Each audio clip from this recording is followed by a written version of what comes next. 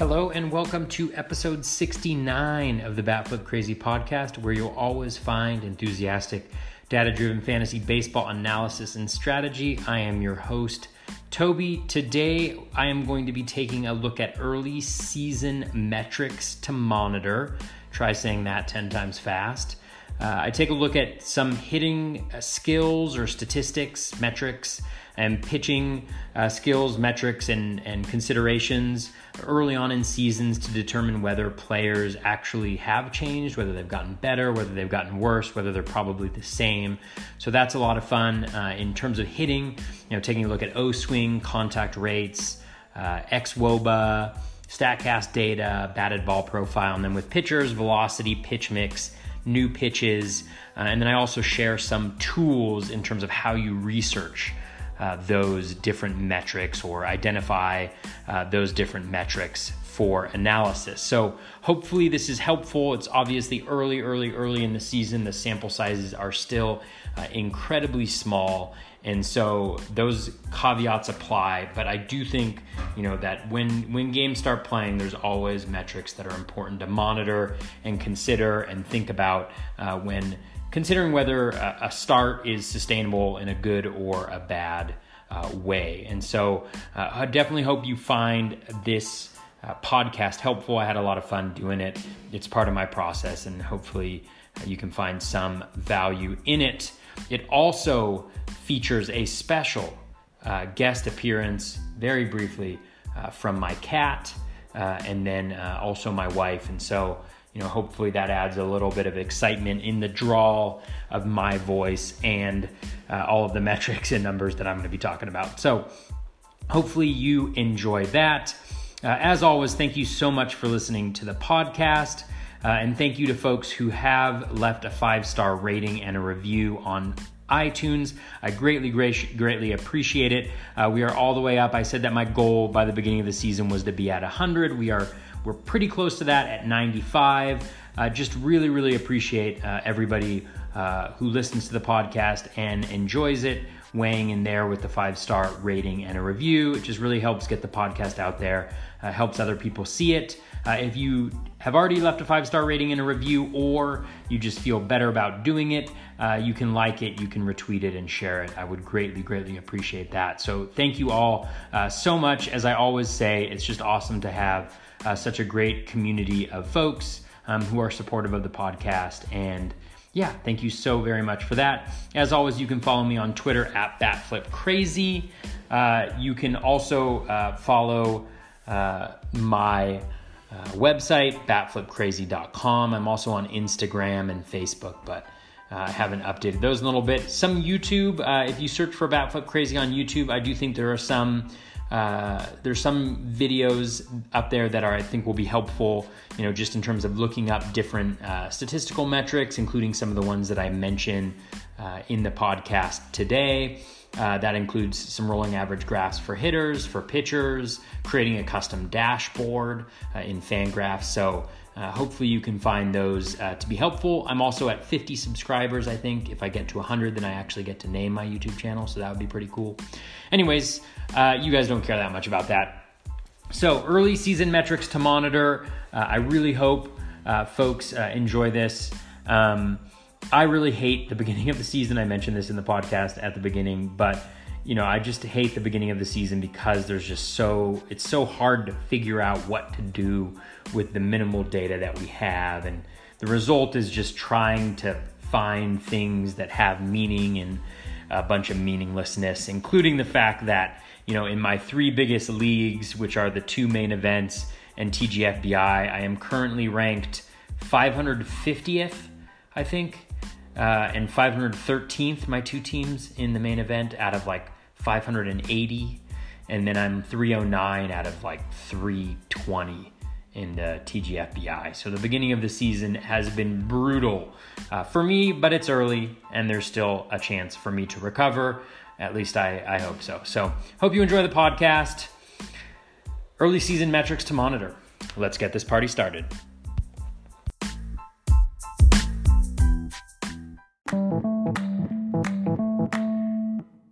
All right, today we are going to talk about early season metrics to monitor. So we often hear about small sample sizes at the beginning of the season and how we really need to wait for a little while to have larger sample sizes to be able to really get a good idea of how a player is performing and whether there's any type of skill decline, whether it's their underlying skills like contact rates, plate discipline, or batted ball quality, outcomes, etc. And so one of the things that I like to do early on in the season, first of all, I hate the beginning of the season. I really do. I cannot stand it because you have such small sample sizes and you can't really glean much from any of it, right? There can be extremes where you may be able to gather a little bit of information, but generally speaking, we're all just looking at, metrics that just don't really make a big difference in the grand scheme of things and don't really tell us anything about the season moving forward. And for me, a guy who just kind of geeks out going on Fangraphs, looking at plate discipline leaderboards, looking at, all of the underlying metrics and kind of getting a sense of how they're all working together to create player performance, that can be incredibly, incredibly frustrating. But I do think that there are some really critical things that you can look for early in the season and really throughout the season over small samples to get a sense of whether there is maybe a change in underlying skill or possible performance that could improve or get worse depending on what the underlying metrics are telling us. And so I wanted to delve into these a little bit and kind of explain my own process in the hopes that it may be able to help you, in your team, or maybe you can incorporate into your own process and your own analysis and get a little bit of, something out of it. So I'll start with hitters and I'll kind of go through some of the metrics that I'm looking for and kind of how I use my process to validate some of the early season metrics that we see. And then I'll go through pitchers and look at, similar things. And I think kind of the overarching thing that I will say is that, like everybody says, it's very, very small sample sizes. Don't make any super concrete or huge. There's nothing huge to take out of them, right? You can't tell whether a player is going to be good or whether a player is going to be bad.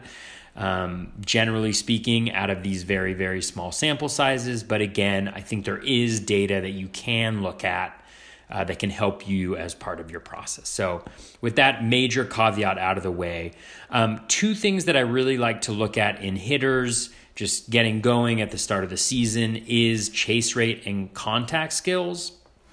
One reason that I like to do this is, number one, it gives you a sense of the player's underlying hitting skills. Obviously, if somebody has a much higher chase rate, so O swing on Fangraphs is what that would be, or you can also get the data on Baseball Savant. I like to use Fangraphs for the plate skill data, but that's just me.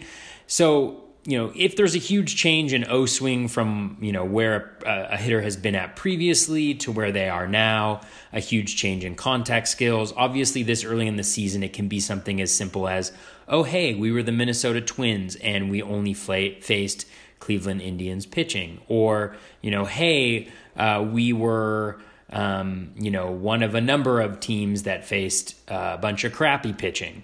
And so we're going to look much better than we already did. So if there's drastic changes in, plate discipline or contact skills this early in the season, that is going to be obvious. That is obviously going to be the case. But one of the things that you may want to do is just, take a look at, if there's a player who's struggling in particular, just making sure that there isn't starting to be some inklings of trouble, if they weren't going up against the Indians and there are huge dips in contact skills or something like that. That's just something to kind of put a flag into and to monitor as part of your process. So don't take any, huge anything from plate discipline and contact skills. At this point in the season, again, we're like 5 games into the season, depending on when you're listening to this. But that's something that I do like to look at early in the season. And one of the reasons why I really like to look at that early on in the season is that the sample size is much larger than plate appearances because of what the denominator is. So in the instance of O swing or chase rate, every single pitch that a hitter faces outside the zone is the denominator, right? That's the sample size that we're looking at. And so within any given plate appearance, you could have 2, 3, 4 pitches, even more, depending on what happens in that at-bat, where the pitch is outside the zone. And so in those instances, the denominator is accruing much more quickly than plate appearances. So you can kind of get a sense, a couple weeks into the season, if there might be any reason to be concerned. And so O swing and chase rate is something that I really, really like to look at. And it's also a really good proxy. It correlates well with overall the concept of plate discipline, but walk percentage, right?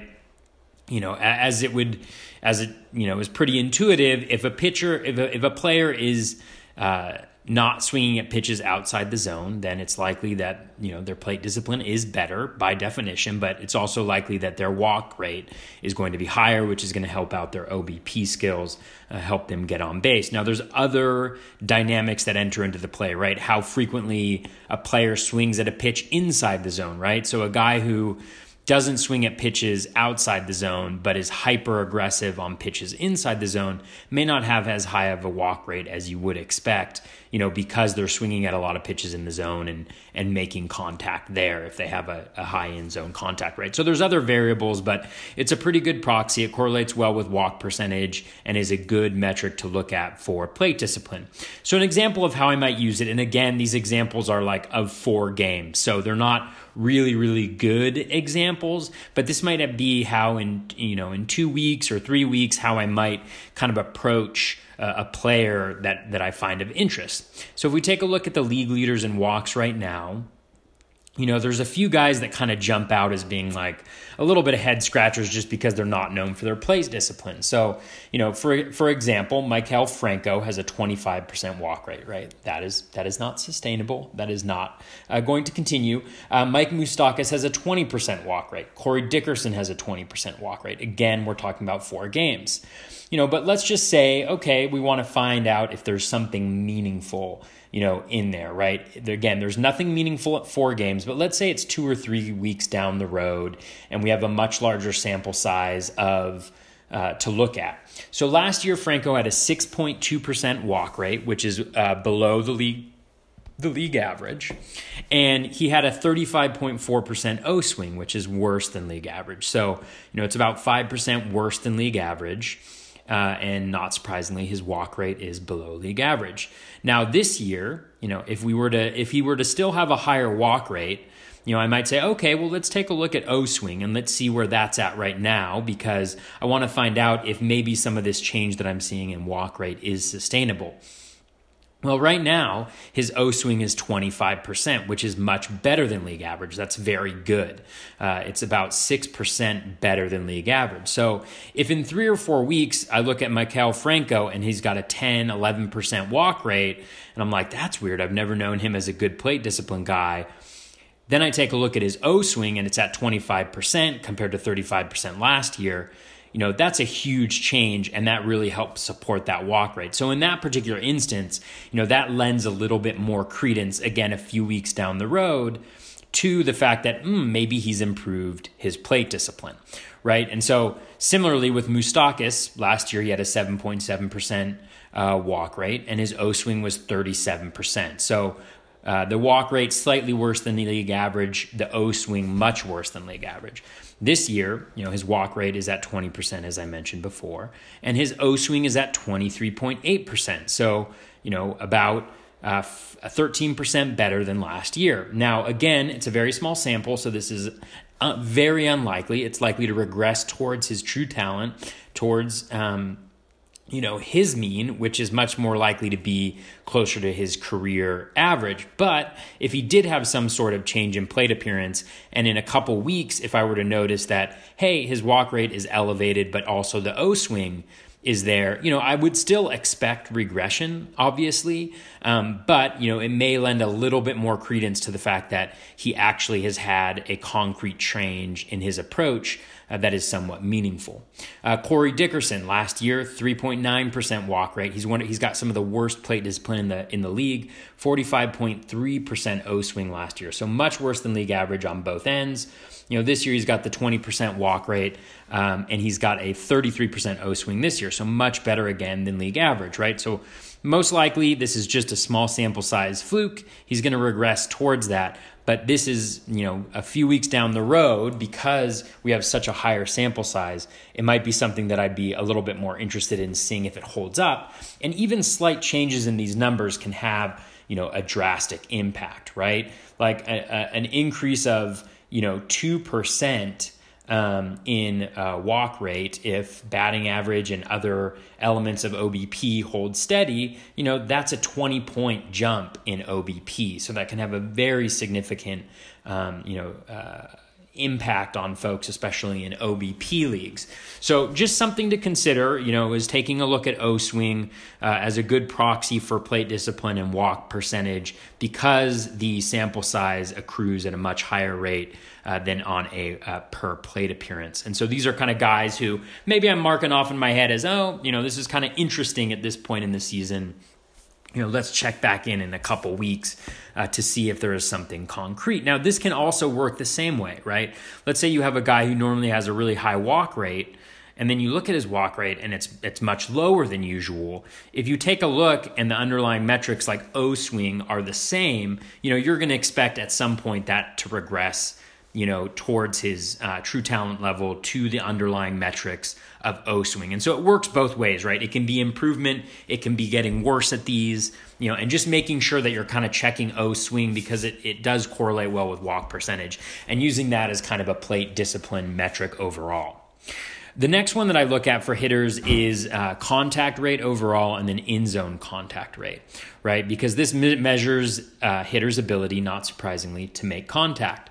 And making contact is a big component of strikeout rate, right? The lower your contact rate, it's more likely the higher your strikeout rate is going to be, or the higher your contact rate is, the higher your strikeout rate is going to be. And I oftentimes look at Z contact, and you'll see me share Z contact, and that's only because I care more about in-zone contact, because that is where the vast majority of good quality contact happens. So in a lot of cases, if a guy swings at a pitch outside the zone, I don't want them to make contact, because chances are, unless they're Vlad Guerrero Sr., that it's not going to be the best quality of contact like it would be on a pitch inside the zone. And that's why plate discipline is so important too, is, when you have the combination of good in-zone contact and good plate discipline, it means that you are making a ton of contact inside the zone and not chasing pitches outside of it.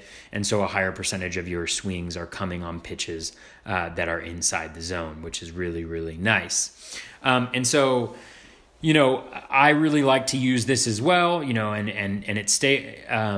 and the sample gets larger, early in the season as well, because contact, at least on Fangraphs, if you go to a player page and you look at contact, in-zone contact, under the plate discipline tab, or like me, if you're like me, you've created a custom dashboard and it's right there, displayed prominently at the top of the page. I would definitely recommend that. I have a YouTube video on that if you are interested. So, but every swing that a batter makes is part of the contact rate. And so overall contact rate is every single swing that the batter makes, and then in-zone contact rate is every single swing on pitches inside the zone.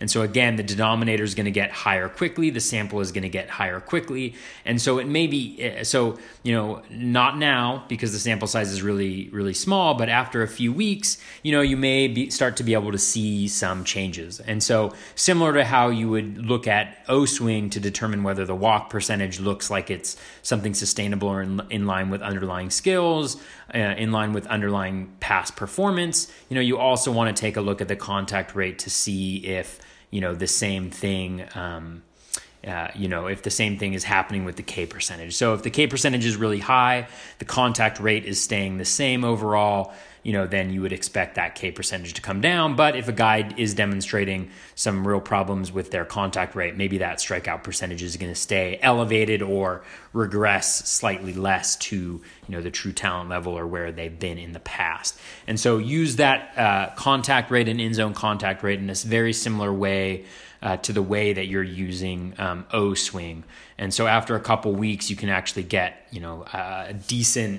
a decent look at where a player might be. Like you'll oftentimes hear things, about stabilization point for different statistics, and they have those available at Fangraphs. And, I'm not a statistician, so I'll do my best to explain it. And then if somebody is a statistician and I do a really poor job, please follow up with me on Twitter. But, I think the stabilization rates that they have listed on Fangraphs is essentially like at what point does a sample size, at what size is a sample as likely to is as likely to correlate to the next same size sample size. Like essentially the R squared, at what point does it get to 0.49? The R squared being, whether something is predictive or not, right? So where does it kind of cross that threshold is my understanding of it. So at what sample size is the rate of a certain statistic? So let's take strikeout rate at 60 plate appearances, for a hitter. That's the point at which the following 60 plate appearances is as likely to be, at that rate as it is to be at the previous rate. I think I'm getting that right. I may have explained that poorly. And if I did, again, let me know. But it doesn't mean that is like some new skill level that the batter has reached and will stay at, for the rest of the season. That's not necessarily what it means. It's just kind of a point at which it hits that kind of 0.49 R squared level, essentially. I hope I've explained that well. If I haven't, somebody please correct me. But so going back to Z contact, so an example might be, for instance, one of my favorite players, Adalberto Mondesi. So far in his 3 games, his huge sample size of 3 games, he has an 88% contact rate in those 3 games with a 93.5% in-zone contact rate. Is that meaningful? We don't know yet, obviously, because it's a very, very small sample size. But a few weeks down the road, if he's holding on to those contact rate, that would be very, very interesting. Now, one thing that I will point out is I like to use rolling average graphs sometimes just to see whether a very small sample size kind of fits within the usual variance of a hitter. So, is it at the highest rate it's ever been or the lowest rate it's ever been, or does it just seem like it's part of the overall variation, the overall variance that you have in any type of statistic?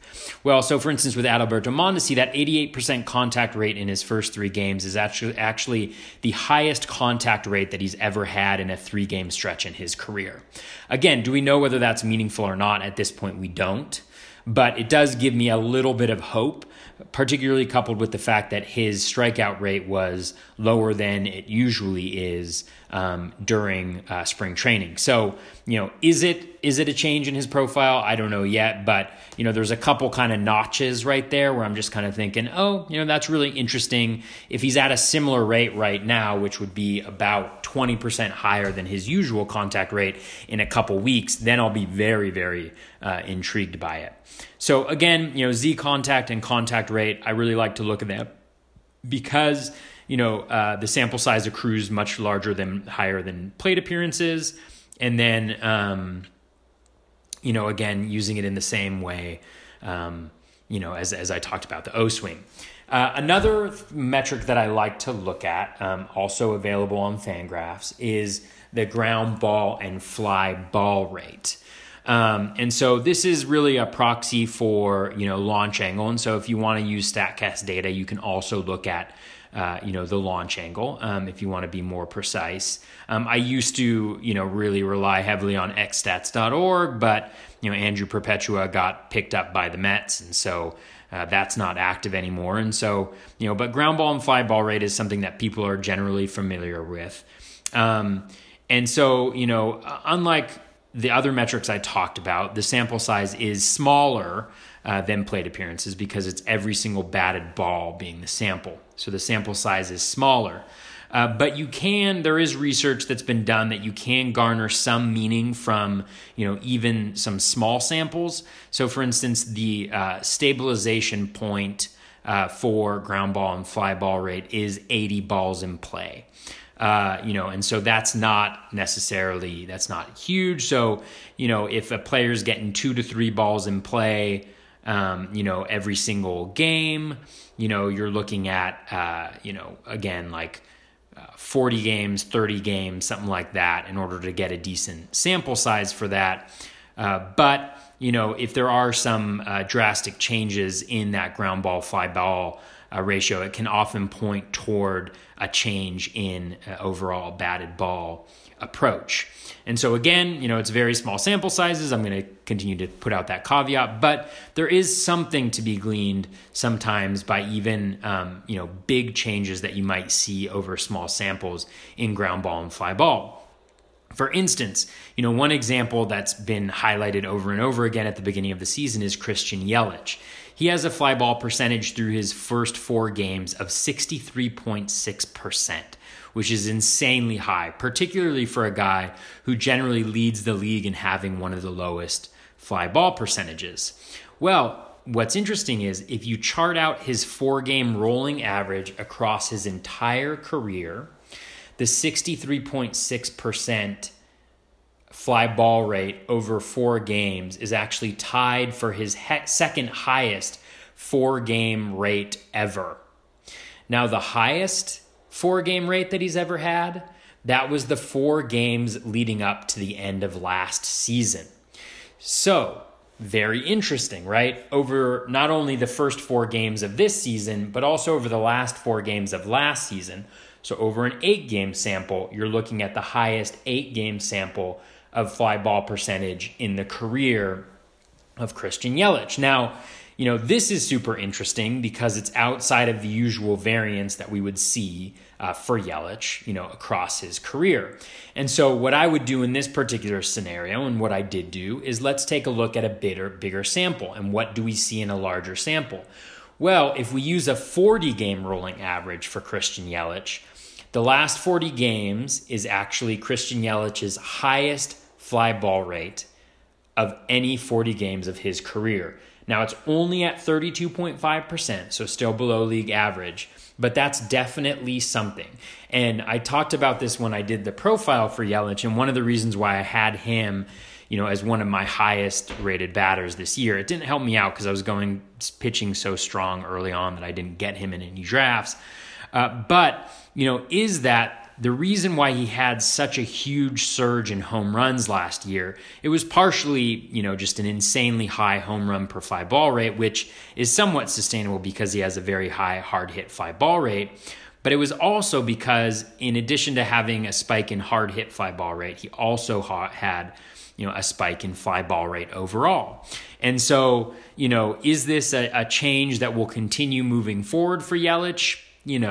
Time will tell, but I feel fairly confident in saying that there's been some sort of approach change for Yelich over his last 40 plus games where he is trying to hit the ball in the air more. He's also been highly successful over the last 40 games or so for Yelich, and so there's no reason to think that he would try to make a change in that approach if it is indeed a change in approach for Yelich. And so a lot of the regression for Yelich was predicated on the fact that he would continue to have very, very low fly ball rates. Now, if you boost up that fly ball rate considerably over his career average and where he's averaged the last couple seasons, then that changes the conversation a little bit. And if he's able to maintain those hard hit fly ball skills, that exit velocity at at the right launch angles, his barrel rate also surged, all of those contact measures surged at the same time, then we may not expect as much regression at all from Yelich. And so that is something that's really, really interesting to monitor. So that's an extreme example, but I think that's how you can kind of use ground ball and fly ball rate. So, they both kind of work. I oftentimes like to look at ground ball rate because there's a lot of noise in line drive rate. Line drive rates in the vast majority of instances have a lot of variance because they're the lowest percentage of ball that's hit. So you see a lot of variance in them. So oftentimes I'll look at ground ball rate just to see what percentage of balls a player is hitting in the air. And so that's how I kind of use ground ball fly ball rate. So look to see if there are any major changes in small samples earlier this year.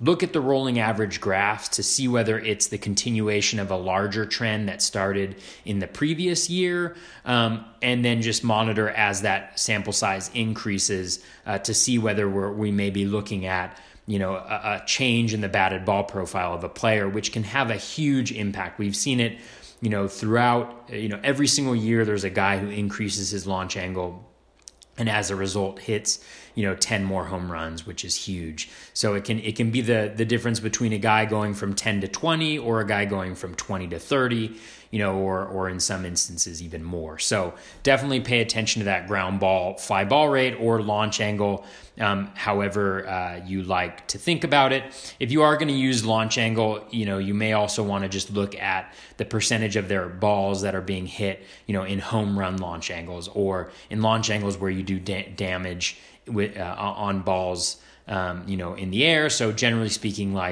10 to 19 is generally your low line drive. So looking maybe 17 to 30 plus in that kind of launch angle range. Max exit velocity is also something that I look for hitters. So hitting the ball hard is a skill. Not everybody is able to have a very, very high max exit velocity, right? Dee Gordon doesn't have a high max exit velocity, whereas a guy like Joey Gallo will, right? Only some players can hit the ball really, really hard. So even one hard hit batted ball can tell us a lot about the type of quality a hitter can make, right? So like Daniel Palka is a good example last year where he kind of came onto the scene and, he hit a bunch of home runs. And if you look at his max exit velocity, it's really, really high. And so you knew just from the first time that he hit that ball, he has the fourth highest max exit velocity at 118.4. The moment he hit a ball 118.4 miles per hour, he joined Giancarlo Stanton, Gary Sanchez, Aaron Judge, Carlos Gonzalez, Mike Trout, Hanley Ramirez, Joey Gallo, and a bunch of other extreme power hitters, right? And so a max exit velocity hit that's really high can tell us something. For instance, Pete Alonso hit his first home run today. That batted ball had a max exit velocity of 112.8 miles per hour off the bat, right? 112.8 miles per hour off the bat, which is really, really good. Last year, out of 911 hitters who put a ball in play, only 98 hitters had at least one batted ball of 112.8 miles per hour or higher. So that tells us right away that he's almost in the 90th percentile of max exit velocity after only 4 games in the major leagues. That tells us something about the power we can expect. Now, that doesn't surprise us at all about Pete Alonso, right? We knew that he had massive power, and this is just kind of confirming what we already knew. But, if we see a guy like Daniel Palka, right, who had power, but we just really didn't know how much, step up and hit that type of batted ball, who may not have the same type of prospect pedigree, that tells us something, about the quality of contact that they can make. That's just one element of it, but it doesn't tell us how much contact they're going to make, how often they're going to hit the ball, hard at a launch angle that can do damage, but it does tell us something. And so that's also something that I pay attention to in small sample sizes. The other thing that I'll look at, just throughout the year is expected WOBA. So on Baseball Savant, you can find this under the expected metrics. And what I'm really looking at here is there in small sample sizes, there's a lot of noise in terms of WOBA, batting average, BABIP, things of that nature. So what I'm really looking for at expected WOBA is a true talent on balls in play. WOBA also incorporates things like walks and strikeouts and things of that nature, right? But, overall, in terms of batted ball quality, it helps give me a sense of whether somebody is making really good contact. If their xWOBA is a lot higher than their WOBA, it may tell me that a guy is being unlucky.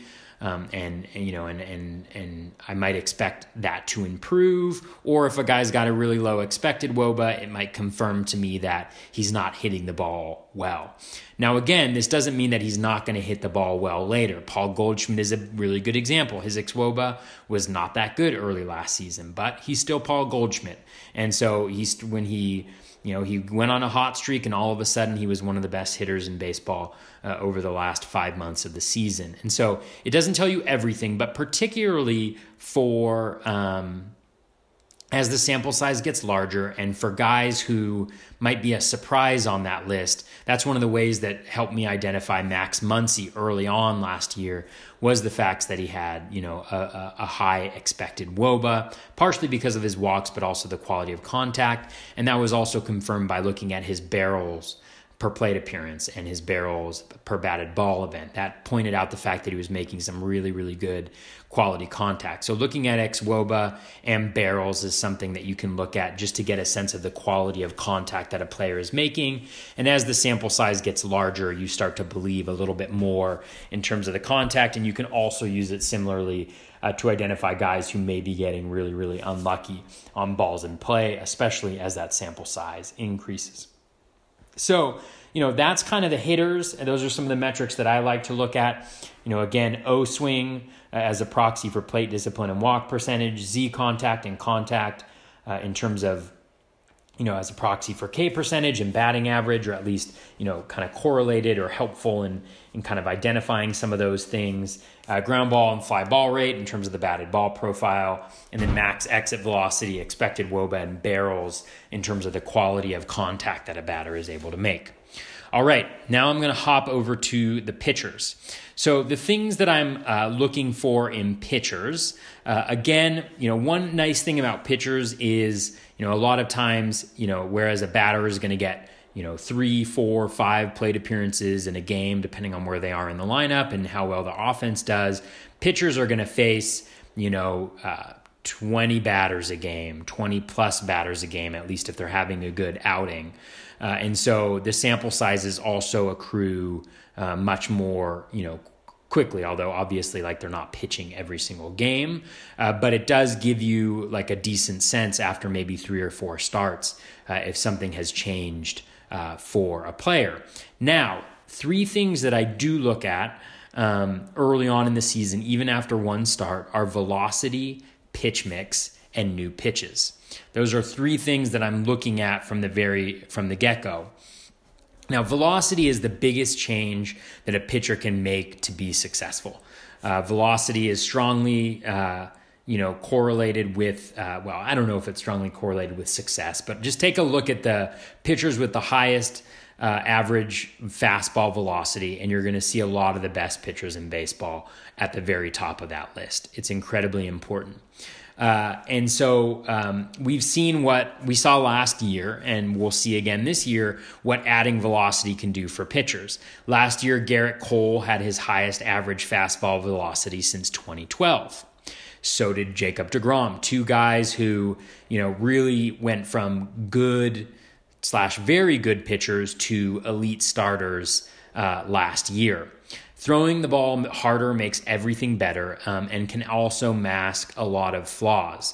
when you look at batted ball quality versus velocity, the faster the pitch is, the harder it is for folks to make high quality contact. Now, that doesn't mean that, for some pitchers with, really high velocity that their pitch isn't meaty, right? Like Nick Pivetta throws, pretty hard, right? He's not elite, but he's got a very high, fastball velocity. So does Luis Severino. That didn't stop them from getting hit hard last year. So there's also other elements to it, like movement of those pitches, command, control, etc., the count. But, the underlying factor, or the most important there, is velocity.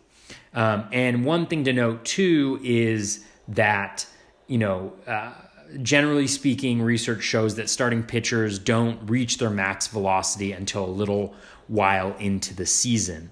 And so that's something to be cognizant of as you look at average fastball velocities right now. They may not be what a pitcher was at last year, but it may also take time for them to get there.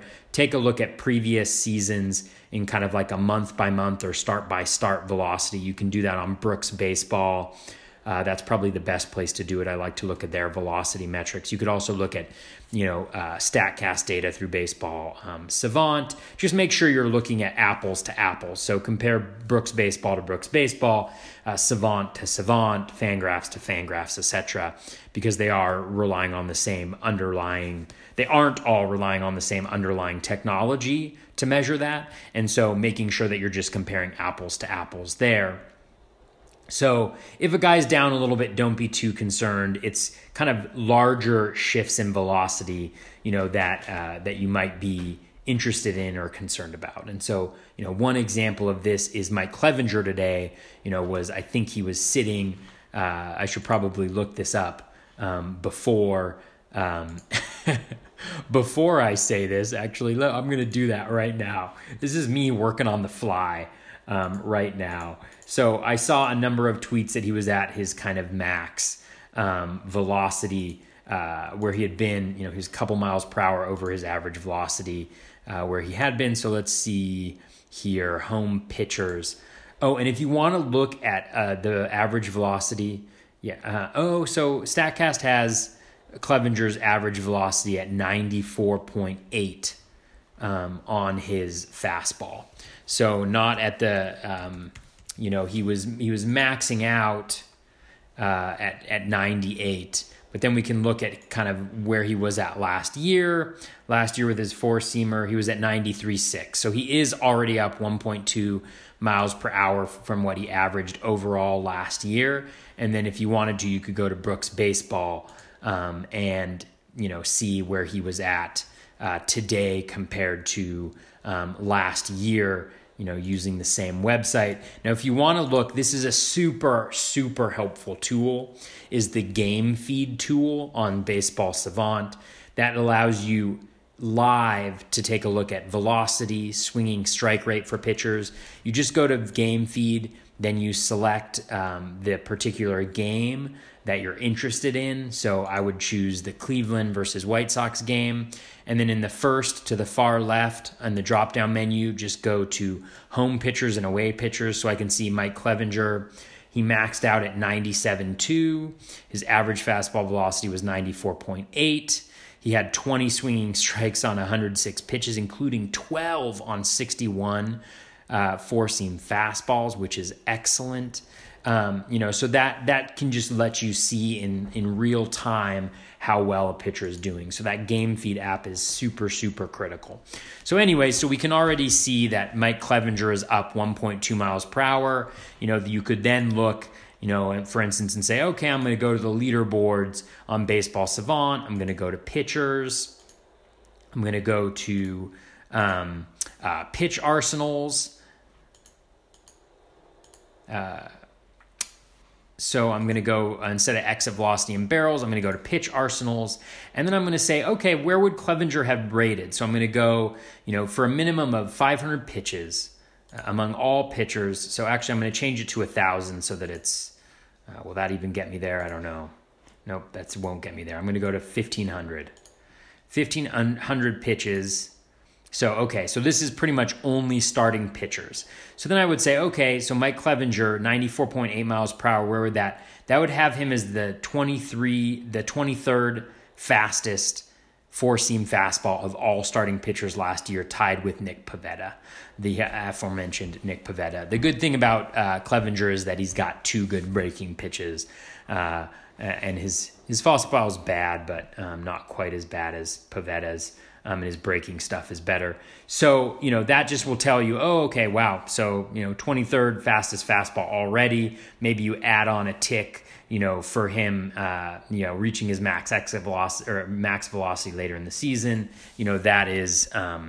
That is really nice. So that would be an example of how you can look up velocity using different tools, even in game, to see how somebody's doing. As pitchers start to throw their second starts, you can also, take a look at where they are compared to last week. So like with Chris Sale, is he gaining velocity this week? A lot of folks pointed out that his velocity was down from last year, but they were looking at the average from last year. And I'm also guilty of this, so I'm not putting it on anybody else. But, if you look at him from a start-by-start basis, it's not as stark. And you also have to consider that the Red Sox started him late in the season, and so maybe that's why the velocity is there. That's why I'm hoping so, because I've got him in a couple really important leagues. All right, so velocity is really, really important. Pitch mix is also incredibly important. And so you can find the pitch mix. One thing, there's a variety of different ways to do that. So number one, you can go to Brooks Baseball, search for the player, you look at their pitcher, and then go to usage and outcomes. And then you can look at how they use their repertoire from a game-by-game basis, month to month, season to season, just to see if there are any major changes in the pitch mix. You can also go to Fangraphs, and then you can look at, they also have the pitch percentages, they have pitch info, and then they've got, just Pitch FX, I think, data. I like Pitch FX the best. So you can look at the percentage of pitches that were different pitches. You can then use Savant data, maybe in the game feed, to see if there were any changes there, or go in Savant under the StatCast label within profiles. You can also see how their pitch mix was the year before. So essentially there's a lot of different ways that you can kind of go there and see it. One way I like to do is do a rolling average graph for a player, and then choose the pitch type, and then take a look at how that changed during last year. And so just to make sure that, towards the end of last year, maybe they already implemented a change and they're continuing to do that this year. Whereas if you look at their full season repertoire, it'll look like a drastic change. So that, in that case, you may say, okay, so he has the same pitch mix as the last 10 games of last year. I'm going to look at how he did that year to figure out how he might do. So these small changes can have a dramatic impact on the underlying skills. So for instance, last year, German Marquez threw his slider a maximum of 13.9% in the first 3 months of the season. So on a monthly basis, 13.9% was the most he threw the slider of all his pitches in any given month. Over the last 3 months of the season, the minimum was 22.7%. So a full 9% higher percentage when he was super successful at the end of last year, because he started throwing his best pitch, his slider, more often with the highest swinging strike rate, and that drives his swinging strike rate way up. He threw his curveball more too. Those are his two highest swinging strike rate pitches, and it just drives the success of his repertoire overall. Similarly, Garrett Cole's last year with the Pirates, his highest percentage of curveballs he threw in any month was 14.97%, so essentially 15% was the highest percentage of curveballs he threw in any given month. In his first year with the Astros, the fewest of any month was 16.35%, and there were some months when he was up as high as 20+%. And so, that pitch has a higher swinging strike rate. And what did he replace? He replaced his sinker. His last season with the Pirates, he threw 591 sinkers, which had a 3.9% swinging strike rate, which is atrocious. Never throw sinkers. And he only threw 97 sinkers last year with the Astros. So, just by throwing, 500 fewer sinkers, you knew for a fact that his swinging strike rate was going to shoot up because he's replacing it with pitches that have higher swinging strike rates. And he replaced it with his curveball, which had, it was the third highest swinging strike rate last year of his pitches, but it was second before that. So you just knew that his swinging strike rate was going to go up. And as a result, his K percentage was going to go up. And as a result of that, he was probably going to be a better pitcher. Another example would be Blake Snell. I don't know if you can hear my cat. It is meowing to get outside in the middle of the podcast. Can you believe that? Like, what type of tact does my cat, Vicious Jackson, Jam for short, what type of tact does he have interrupting my podcast, meowing to get outside? This is unbelievable. But the really good news, ladies and gentlemen, this is breaking news, is that my wife, who is an incredible in her own right, has come over, has gotten Vicious Jackson, has picked him up, and is now taking him outside. That right there, ladies and gentlemen, the save is a very overrated statistic, context dependent. That, ladies and gentlemen, that maneuver by my wife, getting the meowing cat off the air on the podcast, is a save. It's just unfortunate I can't count that in my fantasy baseball leagues because in some leagues I'm desperate for saves. Anyways, so thank you. Thank you for that, Kirsten. All right. So Blake Snell is another really good example of how pitch mix can drive success or can drive changes. Last year, as the season progressed, he threw fewer and fewer fastballs. And most importantly, he started throwing his curveball a ton. And as a result, his swinging strike rate was upwards of, over his last 10 games, I think it was 17+%, which is just insanely high. Last year, I think Max Scherzer led the league at like 15.6%, something like that. So, and that was because of a pitch mix change. But one thing I'll say about pitch mix changes is often as you throw your fastball less, you're relying more on breaking in off-speed pitches. Generally speaking, those have lower zone percentages, so they're in the zone less, and they rely on hitters chasing on pitches outside the zone. And so oftentimes you may see an impact in terms of control if a guy is throwing, a pitch more. So a good example would be like Patrick Corbin. He was successful last year, but his zone percentage was very, very low. It was in like the mid to, I think it was like 37%. So one of the lowest rates, I think, in the league. And that's because he can't throw his slider for strikes, but his slider also gets, one of the highest chase rates on pitches outside the zone. So when you added it all up, he was still below average in terms of throwing, in terms of getting strikes compared to league average. But it ended up working for him because he was striking out so many more batters and not giving up contact. So there's always like a give and take in this, and that's something that you really need to be aware of is how a change in pitch mix. Like take a look at the splits page. So on Fangraphs, go to Fangraphs, go to splits, and then from there you can do on the far right is pitch types. And then you just select that, and then you go to all. You can actually look at that for hitters too. I use it mostly for pitchers, but it's a really, really helpful metric right there. So that is one thing that I would do, and think about the give and take, right? So okay, they're throwing this pitch more, which means that the O swing is going to go up. So they're going to chase on pitches outside the zone more. The zone percentage is going to go down, but how much is it going to go down? And then that means the swinging strike rate is going to go up. So the K percentage is going to go up, but maybe the walk percentage is also going to go up a little bit. The best case scenario is, the K percentage goes up and the O swing makes enough of a difference, compared to the zone percentage decrease that you're also going to get a consistent walk rate or even a better walk rate. So just think about how those things work. And so this pitch mix has already been successful for some folks through one start. Again, we don't know if it's going to continue. It's just one start. It's one opponent. Maybe they had a particular scouting report on it. But Marcus Stroman, for instance, threw his sinker he threw fewer sinkers and he threw more sliders than he normally did. And that's big because Stroman's best pitch is his slider. I think he also threw more change-ups, which was also a decent pitch for him. I may just be making that up, so don't believe me on that for sure, but definitely the slider usage.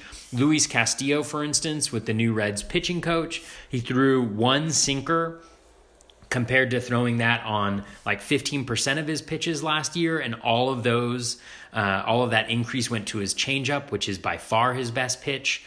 So that's really encouraging for Castillo. And then Yanni Chirinos, for instance, threw his splitter, I think more than he had previously. And so, there's other examples, Jordan Zimmerman, other ones, but I think the key is really to monitor, whether that's something that's consistent from, start to start. Is that an actual change in approach that they're having? Was it just a one-time thing? Kind of monitor this, see how that works, and then investigate the relationship between all of those pitches to determine whether it's a good thing, a bad thing, or whatnot. But you'd be surprised at how many guys can just improve by throwing their worst pitch less and their best pitch more. The next thing, and this is one that you don't see all that often, but is new pitches. And so new pitches can really revolutionize a player's value. So many pitchers struggle with only having one or two quality pitches. Like if you look just really quickly on pitch splits, you can go to WRC Plus and look at how many pitches a pitcher has that are where batters are worse than or better than league average against it.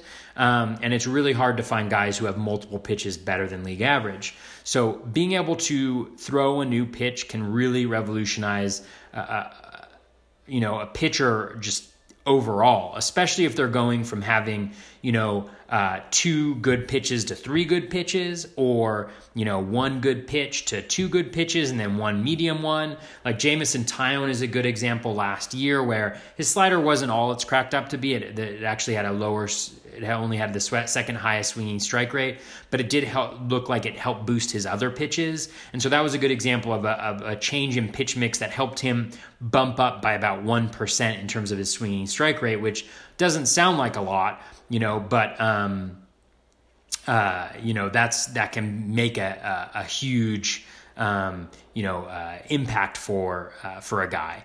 And so, that is something to really be looking at is those new pitches. So a good example of somebody who's struggled with just a 2-pitch repertoire, Chris Archer, is somebody who has always had a pretty good slider. His fastball is meh. It's not that good, but, part of that is the fact that he's never been able to develop this changeup he's always worked on. Michael Pineda is another example of a guy, who had a good fastball, good slider, or not that good of a fastball, but a good slider, but could really never take that next step because he didn't have that third pitch. It'll be interesting to see getting out of Yankee Stadium whether that improves. But the best example so far of a guy who has a new pitch that I can think of or that I've heard is Frankie Montas of the Oakland A's. He's always thrown very hard fastball. He's got a decent slider, but he looked like he was going to be a bullpen arm because he only had those two pitches. Well, over the offseason, he developed a splitter. He was using it in spring training to great success, and he also threw it, I think, like 17 times during his first outing this year. And as a result of that, he now has like I won't go as far as to say that, it was necessarily a knockout pitch. Let me see. I'm going to look it up really quickly here for the A's. I can't remember if he threw Sunday or Saturday, but don't you just love like looking up these things on the fly? I feel so much pressure. Yeah, so he threw on Sunday. So I would look into the Savant. I'd look at, he was at home, I believe. So go to home pitchers under the Game Feed app. So Frankie Montas, he threw 17 splitters. He had 4 swinging strikes. And so, right there, you're looking at over 20% swinging strike rate on that pitch. Whereas, his slider got 3 out of 22, so decent. Four-seam fastball got 1 out of 13. So you can see how that can really, change somebody's swinging strike rate, really quickly. Let's take a look at him last year. So, for instance, last year, his swinging strike rate was only 8.6%. So far this year, it's at 10.4%, so almost a jump of 2 percentage points. And then when we look at last year in his pitch splits, the highest swinging strike rate that any pitch he threw was his slider at 14.3%. If we look at his splitter this year, it's at 17.7% according to Fangraphs. So they probably have him down for 3 swinging strikes instead of the 4. Again, it can fluctuate a little bit from site to site based on the data source that they use. He also got a high chase rate, on that pitch. He was able to throw it in the zone at a decent amount for a splitter, especially at 41.2%. So you can just kind of see right there how that pitch might revolutionize his value. So that's an example of how a new pitch might do that. So be on the lookout for, or just look for hearing about that for different pitchers. I haven't heard many situations where there's a new pitch. It doesn't happen that often, but that Frankie Montas is one example, and one guy that I might be monitoring the next little bit in shallower leagues and 15-team leagues. He's probably already been drafted because of that spring training that he had. Outside of those 3, there are some metrics that I still look at. Swinging strike rate, for instance. It has the highest correlation of plate discipline metrics on Fangraphs, and just generally as K percentage. It's also called, it's not called whiff rate. A whiff rate is contact measure at StatCast. Anyways, they all have different, metrics that they use. I think they call it miss percentage or something like that, whatever it is. But on Fangraphs, swinging strike rate is essentially what percentage of pitches are swung on and missed from a pitcher, and it correlates strongly with K percentage. And it also, because the denominator is pitches, the sample size is pitches, it accrues much more quickly than like batters faced. So after just a few starts, you may get some meaningful data. The caveat I'd say is like after one start, there's a lot of guys with very high swinging strike rates right now, and a lot of them pitched against the Giants, the Padres, the Indians, the Royals, the White Sox. There's a lot of bad teams. And so make sure that the Tigers, the Blue Jays, there's a lot of really bad teams. So just make sure that you're using that filter too, and so that's why you want to wait for at least a few starts, see how they do against better opponents. For instance, in addition to looking at, those things I mentioned before, like pitch mix, velocity, new pitches, and also look if there's a change in swinging strike rate. What is the underlying reason? Is velocity up? Is there a new pitch mix where they're throwing their higher swinging strike rate pitch more often? Is there a new pitch that they're throwing like Frankie Montas? That's like the really key part, is don't just look at the metric. Try to figure out try to answer why. Why is the swinging strike rate higher? Is the velocity up? Is there a change in the pitch mix? Is there a new pitch that it looks like they're throwing? Try to find out the why, so that you can justify why a player is getting better. Otherwise, if you can't find the reason why, more likely than not, it's just noise. It's just variance from start to start. So that's really, really key there. Some other metrics that I would look at, first pitch strike rate, O swing, contact rate, zone percentage. First pitch strike rate and zone percentage and O swing, those are really control metrics. So, you want to have a high first pitch strike rate. You're getting ahead of batters. You want batters to swing at pitches outside the zone, both because, they're more likely to swing and miss on pitches outside the zone and because they're more likely to make weak contact. And then you also want a pitcher to be throwing the ball in the zone because, if you throw it in the zone more, then you're less likely to give up walks. And you have to have a really high O swing to compensate for a very low zone percentage. A good example of that being Patrick Corbin, even though, he's gonna rest this year. He was well below league average on walk percentage last year. He's definitely gonna be closer to league average, I think, this year. Anyways, and then contact rate similar to hitters. So again, you're getting 20 plus sample sizes on first pitch strike, and then, every single pitch is incorporated into zone percentage. Every single pitch outside the zone is incorporated into O swing, and then every single swing is incorporated into contact and Z contact for pitchers. So, take a look at those metrics as well. So for instance, if a guy's strikeout percentage is way up, you may want to take a look and see if their swinging strike rate is up, if their contact rate is down, if their walk percentage is down, is their first pitch strike rate up and their zone percentage up, so on and so forth, just to investigate again why. It does do the underlying metrics support, what I'm seeing in a guy's profile, especially, as that sample size gets bigger. And then you can also look up called strikes on Baseball Savant. if you go to the search page and you just click on pitch outcome, and then you click on called strike, then you can look for a pitcher by name or just as the full league. And so that's an example of another metric that you might want to look at. And then there's guys like Aaron Nola, Steven Matz, and others that tend to get on a consistent basis more called strikes than the average pitcher. And that's something that's shown, similar to swinging strike rate, to kind of hold. And then similar to with hitters, one of the things that I will look at a lot is xwOBA for pitchers, the difference between the xwOBA and the wOBA. And the nice thing about that is, the bigger the sample size, the more you should see the xwOBA and the wOBA get closer together. So I had a tweet that I sent out earlier today. It was the unluckiest starting pitchers by wOBA minus xwOBA with at least a league average expected wOBA of 315. So an example would be like Matt Boyd, who pitched really, really well, had a really high swinging strike rate. He was going against the Blue Jays, but still really high swinging strike rate. He did get beat up a little bit. He gave up a number of earned runs, but when you look at the wOBA that he gave up, it was 276, right? A lot of strikeouts, not a lot of walks, but he did get hit around a little bit. But when you look at his expected wOBA, it was actually 152, with 315 being league average. Like, obviously, he's not going to maintain 152 expected wOBA or wOBA, or even a 276 probably.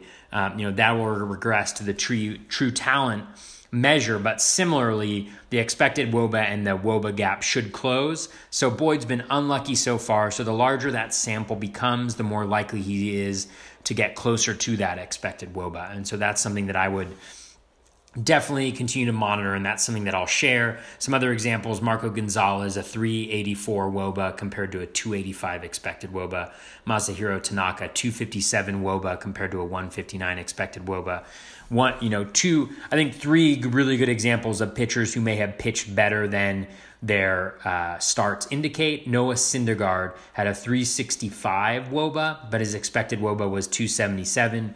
Tyler Glasnow, 356 wOBA, 272 expected wOBA. Lance Lynn, 396 wOBA, 308 expected wOBA. 308 is probably about league average for or even worse than league average for fantasy relevant starting pitchers. But it's still important to note how much good or bad luck is coming into play, especially in early season samples where where luck is much more likely to play a critical role. And so that's what I might look at. I might look at barrels and things like that. Although it's much better to look at kind of last season's barrel, since there's a high year-to-year correlation there. So, in terms of pitchers, so looking at velocity, pitch mix, and new pitches is really the kind of concrete 3 early season metrics or signs that I'm looking for changes in a pitcher. Swinging strike rate, being up there as well.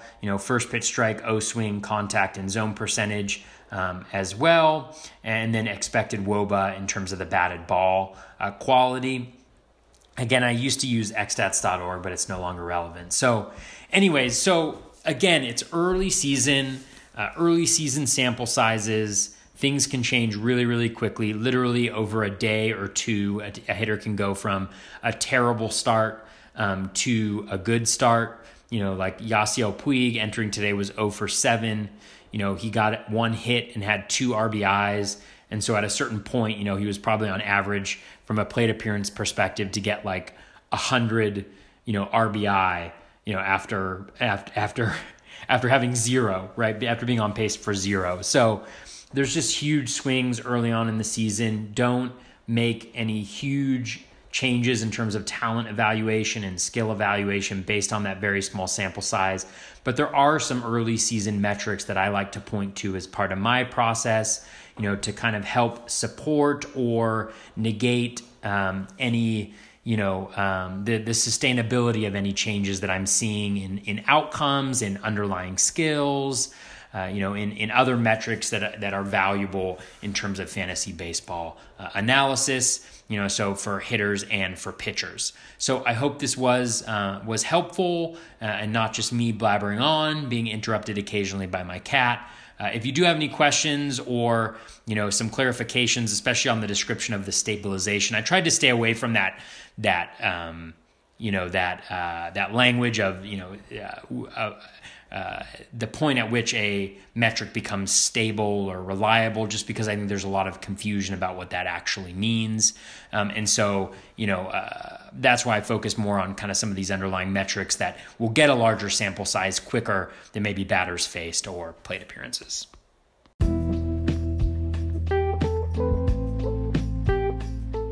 That is going to wrap us up for episode 69 of the Bat Flip Crazy podcast. Thank you so very much for listening. I hope that early season metrics to monitor. I did it 3 times fast. Was helpful. We covered a little O swing. We covered a little Z contact, ground ball, fly ball rate, max exit velocity, expected WOBA, barrels, all that good stuff with the hitters. On the pitcher side, we took a look at velocity. We took a look at pitch mix. Took a look at new pitches, swinging strike rate, first pitch strike rate, zone percentage, contact rate, O swing, xWOBA, batted ball quality, all of that good stuff, all to answer the question, why? Why is a player playing better? Why is a player playing worse? Or why is a player the exact same as they have always been? So hopefully you find that helpful early on in the season and you're able to take some of what I shared and integrate that into your own process, and that it's a value add there. So as usual, best of luck with all of your early season fantasy baseball research. Take care and be kind to one another.